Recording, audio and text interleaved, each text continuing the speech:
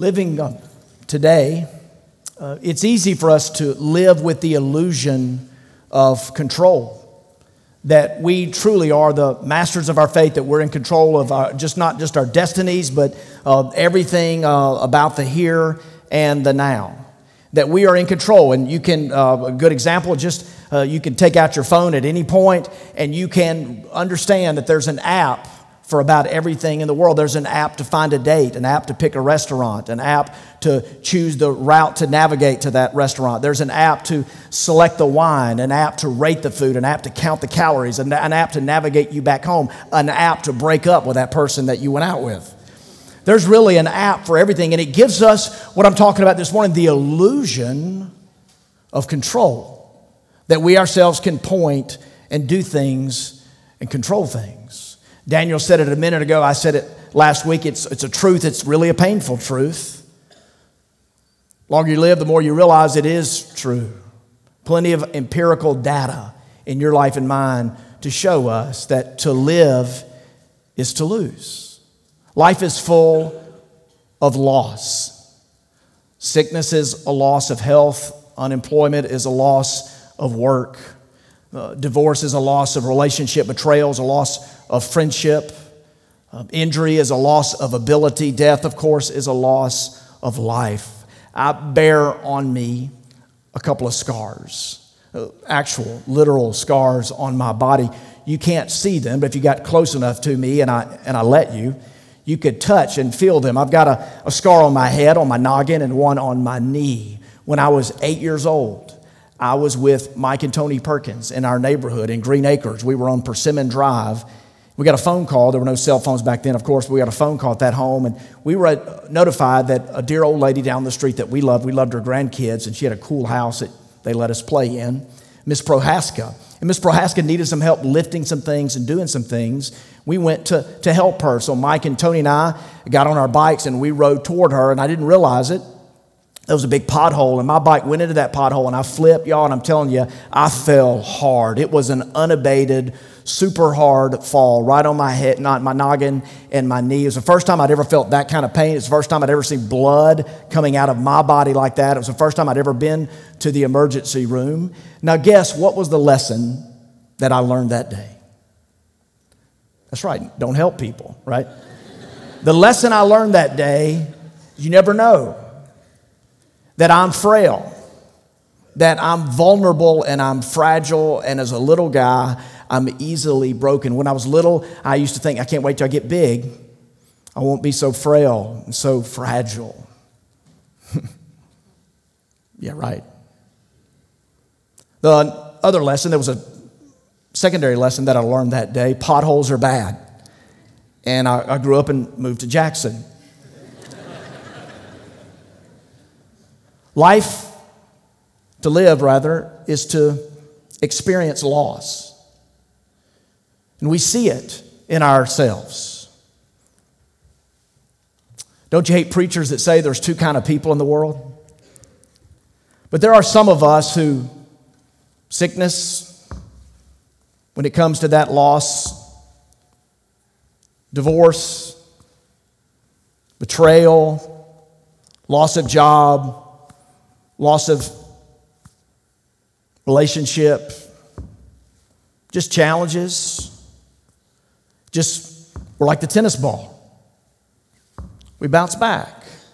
But some of us, when it comes to sickness or injury or relationship betrayal or divorce, a loss of a dream, some of us are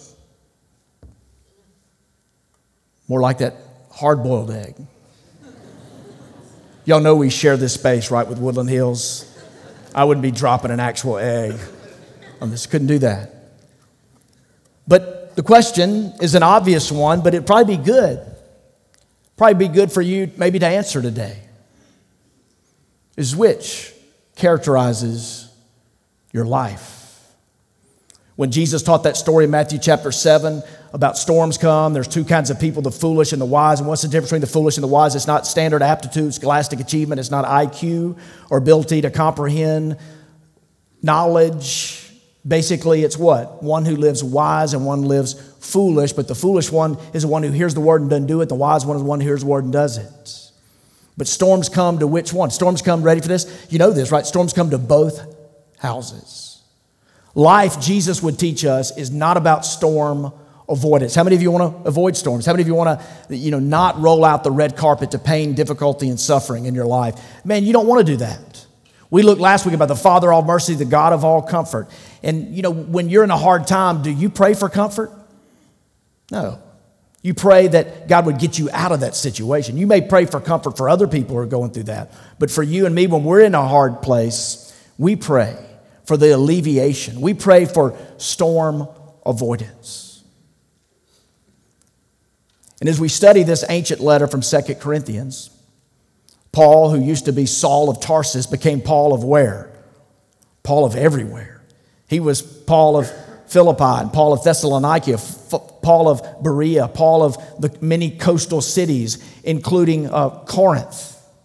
And Paul spent, on his first, second, and third missionary journeys, he spent time in those towns or cities. He spent most of his time in the two largest cities, Corinth, the capital of the Roman province, and Ephesus, the capital of Asia, not the Asia continent where China and all that is, but Asia, another Roman province, Ephesus and Corinth. And he wrote some powerful letters, and to the church at Corinth he wrote 2. And we are, over these 6 to 7 weeks, just looking at this second letter that he penned, and we're calling it The Resilient Life. Because Paul, he bounced back. Man, he had every reason in the world to just go thud, to not be able to get back up. Paul was, we looked at last week, Paul was in Philippi, he was flogged. In Thessalonica, he was threatened by a riotous mob. You ever had a riotous mob come after you? Ever had to flee town in the darkness of night? He found safety in another city. He found friends like Jason and Aquila and Priscilla, a married couple, and many other friends. He found among his closest companions men and women that he could not live without. And he went from there. And he gives us an account. In fact, if you'll read later, we may look at this in one of the ensuing weeks. But in 2 Corinthians chapter 11, Paul pens this autobiographical sketch of all the things that had happened to him on his journeys. And he said it was great labor, imprisonment. I was beaten. How bad were you beaten, Paul? To the point of death. 5 times I was hit with lashes. 3 times I was beaten with rods. Once I was stoned.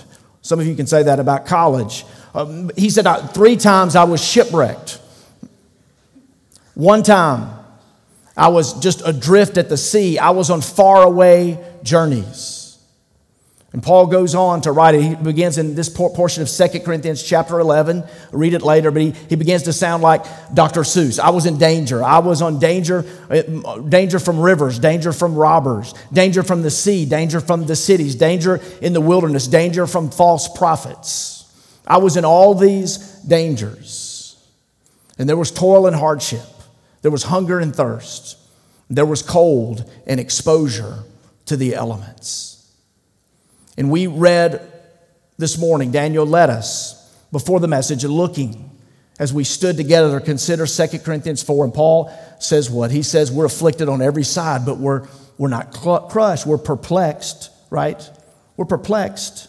But God is with us. We're persecuted, but we're not forsaken. We're beaten down, but we're not destroyed.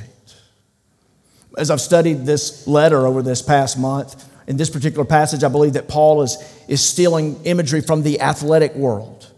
And at the time, this is the word for the day, Paul could be referencing the Pan-Hellenic Games, where back in the day, it was 600-700 BC, where these games, there was discus and javelin, there was armor wrestling, like with suits on, there was like the Greco-Roman wrestling that we know now, there was boxing, there were track and field events. Corinth was one of the cities, like Adelphia and Olympia, that hosted these games. They were tributes, shout-outs to the gods of Zeus and Apollo and others. And Paul is using this athletic imagery because in all of those sports, most of those sports, there's a great likelihood that you're going to get what? You're going to get struck down. You think if you enter into boxing or wrestling or armor wrestling, are you not going to get struck down? I mean, you realize you're going to take some blows. Man, when I rode my bike with Mike and Tony Perkins that day to go help Miss Prohaska hit that pothole and open my body up and I almost bled to death, I didn't see that coming, right? But here's what I know. When we lose in life, we're so unprepared for it. Paul is saying to us, yeah, these things are so real. Being struck down, being persecuted, being perplexed, being afflicted on all sides. But there's hope there. We don't have to be struck down.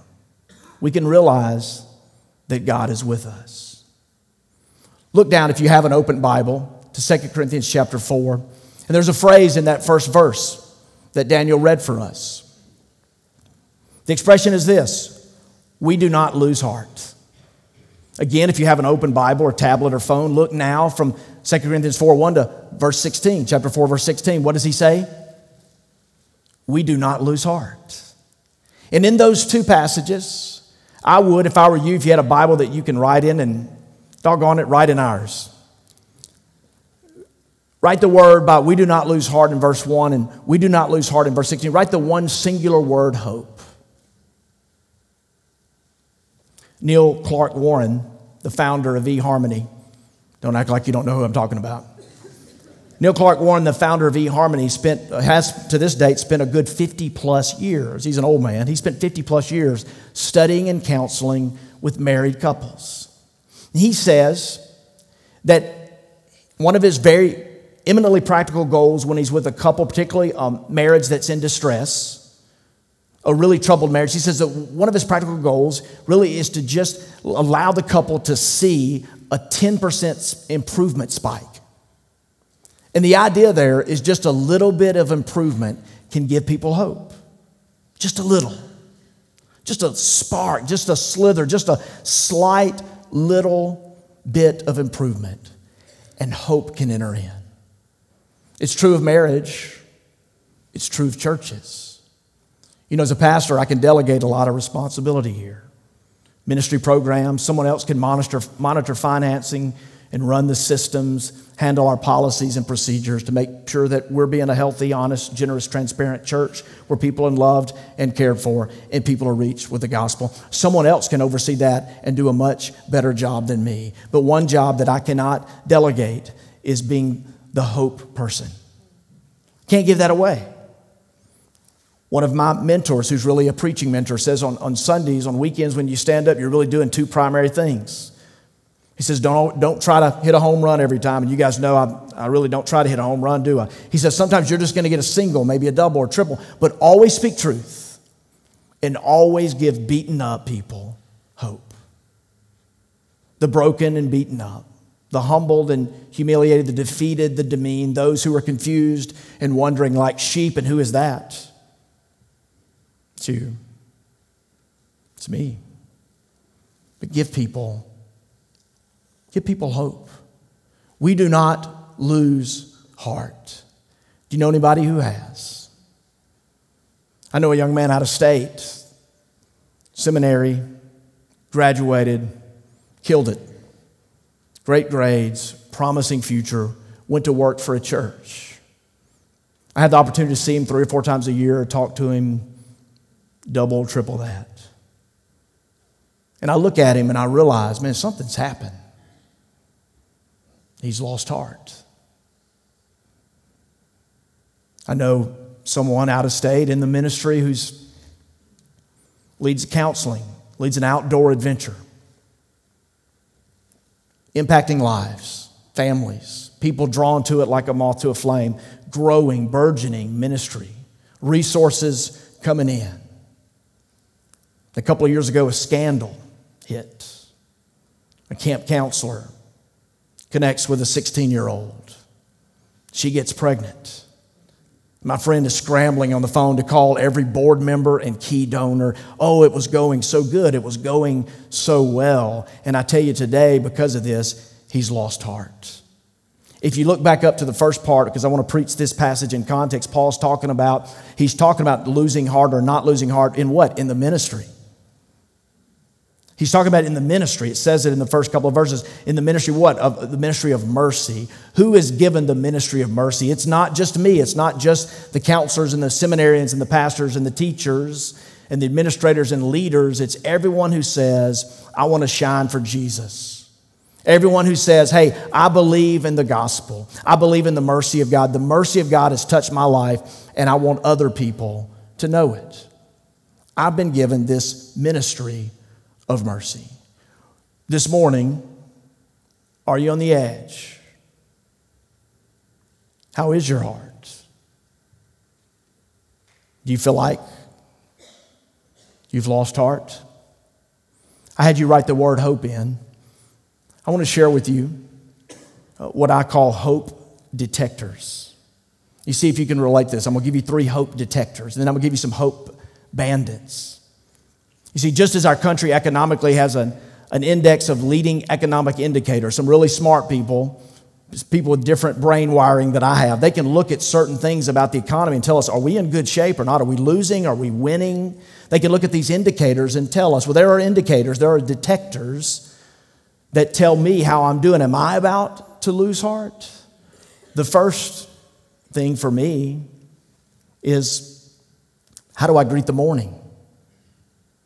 How do I greet the morning? You know, increasingly, there's more and more clinical research that says that anxiety and depression hits us harder in the morning. And maybe that's why in Lamentations 3, it says, your mercies are new what? Your mercies are new every morning. And I know that my hope quotient is low. I know that I could be dangerously close to losing heart if when my feet hit the floor in the morning, I'm overwhelmed. A second thing beyond just how I greet the morning is recovery time. Not too long ago, Susan and I went on a vacation. Some of you can relate to this, but we got back and I felt like I'd never been anywhere. Responsibilities had multiplied, difficulties had compounded. We went away to get rest and refreshment, and it seemed like the opposite had occurred in my heart. A third thing is just my emotional response to people around me. When my hope was ebbing a couple of years ago, someone had called the church office and requested to speak with me. I sat down with this woman that week, and she, to my face, commended me. She told me some things that had encouraged her in the Lord, and in small ways, in very small measures, how God had used me in her life. But can I tell you that I speculated going into that conversation that it was going to be painful? And what I thought was going to be painful was going to be positive. And it was hard for me not to cry with her that day. And when she left, I just really cried. And it showed me, maybe I'm closer back then, maybe I was closer to losing heart than I was willing to admit to anyone around me. Those are 3 hope detectors that I find in my own life. How about you? How is your heart?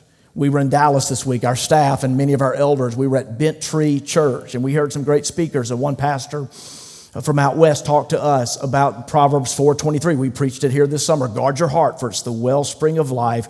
Are you guarding your heart? You have to look at the little things. Those are 3 areas of my life that are hope detectors. Am I about to lose heart? There are hope bandits. Do you know that no conversation you have, not one single encounter with another person is emotionally neutral? Every encounter, every conversation, every interaction you have with someone will either fill you up a little bit with hope, or it'll drain you a little bit. Or with some of you, it'll drain you an awful lot. But no conversation is neutral. Here are, through the years, I want to list to you a few hope bandits. The first is the contrarian. There's no sound idea that they can't poke a hole in. They're ready to disagree with anything. Secondly, there's the alarmist. This person is really wired into the life of the church, and they are a lightning rod. Whatever there's criticism or maybe an area of concern, they're the ones to tell you about it, and it's an alarmist tone. There's the critic. This is the person whose ministry it is to evaluate your ministry. They're self-appointed most of the time. And then there's the cynic. The cynic is the gift, it's the prophetic gift gone sour. I've said it before. I pray for our church and ask you to pray for our church, that the most cynical people in churches are on church staffs.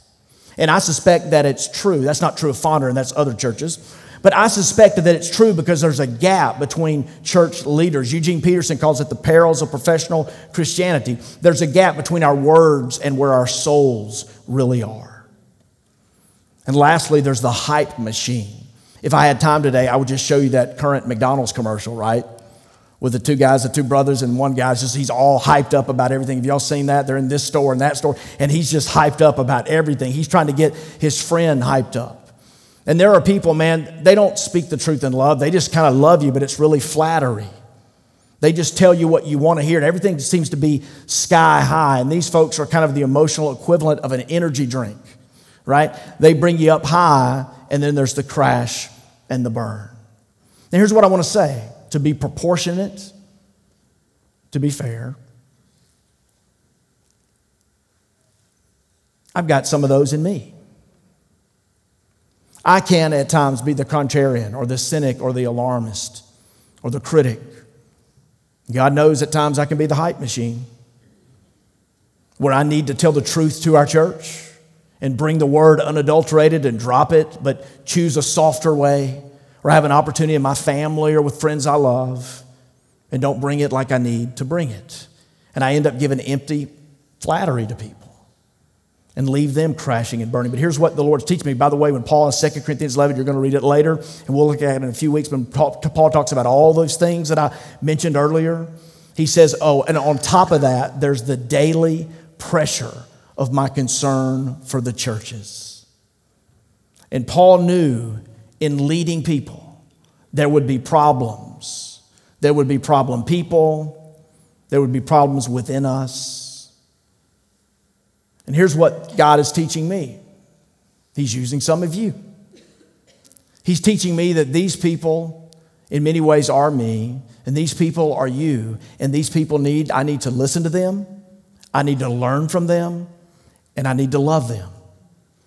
But I also need to limit myself around them. I have a friend.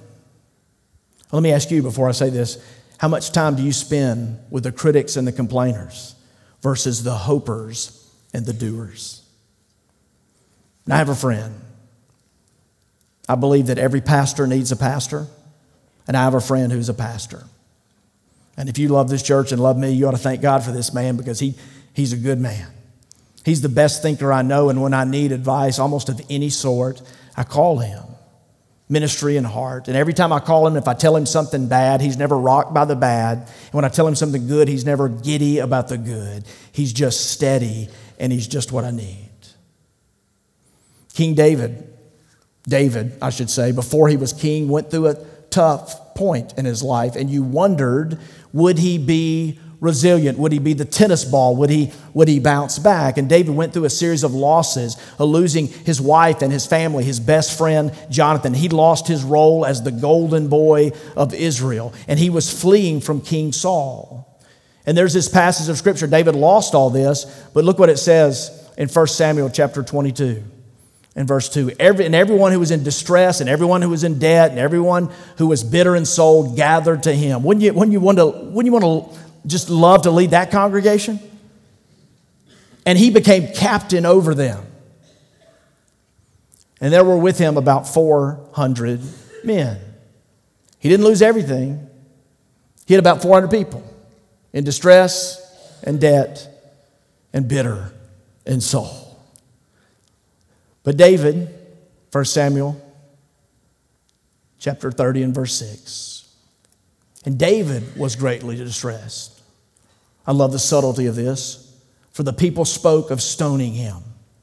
Because all the people were, here we go again, bitter in soul, each for his sons and daughters. But here's the passage I want to point you to. For anyone maybe low on the currency of hope, close to losing heart, not being resilient, but David strengthened himself in the Lord his God.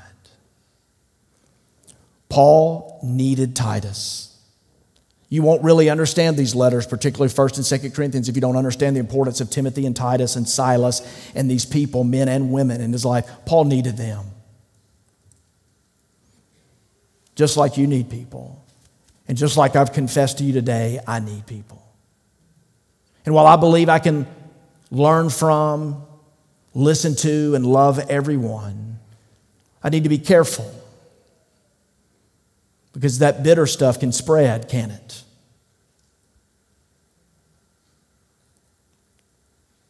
But ultimately, to preach the truth of God's word, to point people to Jesus, we got to get there. He strengthened himself in the Lord. Look, some of you are all about individuality, autonomy, independence, isolation. You've withdrawn. And the answer for you today is to have some people in your life. Some of you are losing heart and you're on leadership. You have people around you. You might be making a mistake in the proportion of people you're hanging out with. Maybe you're hanging out with too many critics and complainers and not enough hopers and doers. But ultimately, you're going to have to get to a place in your life, I think we're all called to be there, where we will have to sit in the midst of what is hard and find our strength in the Lord. I want to give you a couple things from this passage as we round toward home that Paul says here. The first thing he says, he talks about from death to life. Look with me, here you will. You're ahead of me. Paul says this, and it's odd. Always carrying in the body the death of Jesus, so that the life of Jesus may also be manifested in our bodies. For we who live are always being given over to death for Jesus' sake, so that the life of Jesus also may be manifested in our mortal flesh. So death is at work in us, but life is at work in you. See that last phrase? So death is at work in us, but life is at work in you. Can I tell you what that means? I've studied it. I've done the hermeneutics, the exegetical work. I'm telling you, here's what it means. If you see a church or ministry or any endeavor that's bringing life to other people, you will see one person or a few people who are dying. Their life is on the altar. They're not being conformed to the patterns of this world. They're not letting the world squeeze it into its mold. And they're sacrificing themselves in a great way. And Paul is saying that's the role of the minister. But for anything to flourish, for other people to be brought life, there must be some who are dying. The greatest thing for an organization, for a church in particular, is not strategy or vision. It's self-sacrificing love. I pray that for you. Pray that for me. I pray that for our leadership here. What's Paul mean by all this talk of death and then life? What's he saying here? A prerequisite. Death is a prerequisite to the resurrection. There's a pattern, and it's true for both our salvation. Hear me, church, I'm dropping some theology. It's true for your salvation, and it's true for our sanctification. And some of us just want it for our salvation. And Paul would say to the church at Colossae, he would say in Colossians chapter 3, for you have died, and your life is hidden with Christ in God. Therefore, put to death. Put to death what? Put to death a lot. Look at what Jesus taught in John 12, verse 23 to 25. Jesus answered them, the hour has come for the Son of Man to be glorified. Hear me out. Truly, truly, I say to you, unless a grain of wheat falls into the earth and it dies, it remains alone. But if it dies, it bears much fruit. Whoever loves his life loses it, and whoever hates his life in this world will keep it for eternal life. Keep that on the screen. Historian and scholar Ken Bailey says the following about this. His commentary on it says, there's two really enduring real revolutions in world history. And the first, think back to prehistoric times. We don't have any of this on YouTube, but think back to prehistoric times when folks just were nomadic. They wandered from place to place. And some man or some woman one day discovered a corollary, a really critical corollary. They dropped a seed in the ground. And when you drop a seed in the ground, what happens? Everybody understands when you drop anything in the ground, the idea is to bury it. Some of you have gotten together because you've had conflict and you said, Let's bury the hatchet. What's the idea there? Hey, you said something, I said something, we've done something, let's bury the hatchet. And the idea there is let's just put it in the ground and be done with it. When you throw seed in the ground, as the prehistoric nomadic people did, somebody at some point realized that seed, they stuck around and they realized the corollary, that seed that was dropped through the ground became something green. It was a green shoot that came through the rough dirt or probably the fertile soil. And that changed everything for everyone. What a revolution to realize that we don't have to wonder. We don't have to be nomadic people going from place to place, that things can change. And when something drops into the ground, what happens? It grows. It grows a tree or a plant, and that tree or plant yields fruit. It's no longer just getting life. What is it doing? It's giving life. That's the teaching. And how has it changed human history? Thank God it has. It's changed human history by allowing people to plant the seed, but to plant themselves. It's lended itself to arts and crafts and civilization and tools and art and architecture, to hometowns, to the Grove and the Junction and places that you and I love. We can be here. This is home for me. But the second revolution is the Jesus revolution. And Jesus is saying to us in parable form, He's saying to us, you think that life is about this. But let me tell you, to really have a life, you have to have a death. And what burial teaches is gone and done away with, actually, to the end of the earth is actually your glory. What you think is your ending is your beginning. To try to save your life is to lose your life. But to lose your life, to die to yourself, to take up your cross, to daily follow Him, it's life. And Paul is saying in 2 Corinthians chapter 4, death to life. If we had a casket in front of us, as the imagery, what would you put in that casket? What needs to die? What needs to die in your life? The first part of 2 Corinthians 4, Paul talks about renouncing secret and shameful ways, about living in the darkness. He talks about being open ministers, about living a life where we don't have so many walls built up. In 1 Corinthians 9:27, a few chapters before this, in his first letter to the church at Corinth, they needed to hear this. He said, I beat my body daily, I make it a slave. And he was probably piggybacking on the words of Cicero, one of the thinkers in the Greco-Roman world, who said, reason should direct, appetite should obey. And Paul would later say to another church, he would say, referring to people who are godless, that their God is their appetite, it's their stomach. They just do whatever they want, whenever they want. And let me ask you, do you know anyone, I don't know if you've ever traveled that road of hedonistic pleasure or whatnot, but do you know anybody who's traveled down that road who can later look back and say, this is it. Real freedom is doing whatever you want, whenever you want. Just follow your appetites. It's good in the moment. It's good in the short run. But it's no way to live. Paul says, I daily beat my body to make it my slave. What do you need to die to? Let me cite two quick examples. Ephesians 4:2 says that we ought to be completely humble and gentle. Ouch. Do you know anybody that needs to grow a little bit in the humility development area? Do you? Be completely humble and gentle. We need to die to ourselves. He says in Romans chapter 12, let your love be sincere. What does that mean? Don't be fake. No rumors, no gossip. Don't be the person who praises someone to their face and acts all nice and then you resent them secretly behind their back. Let love be sincere. What are we doing as a church to eliminate insincerity in this place? There are things that need to die.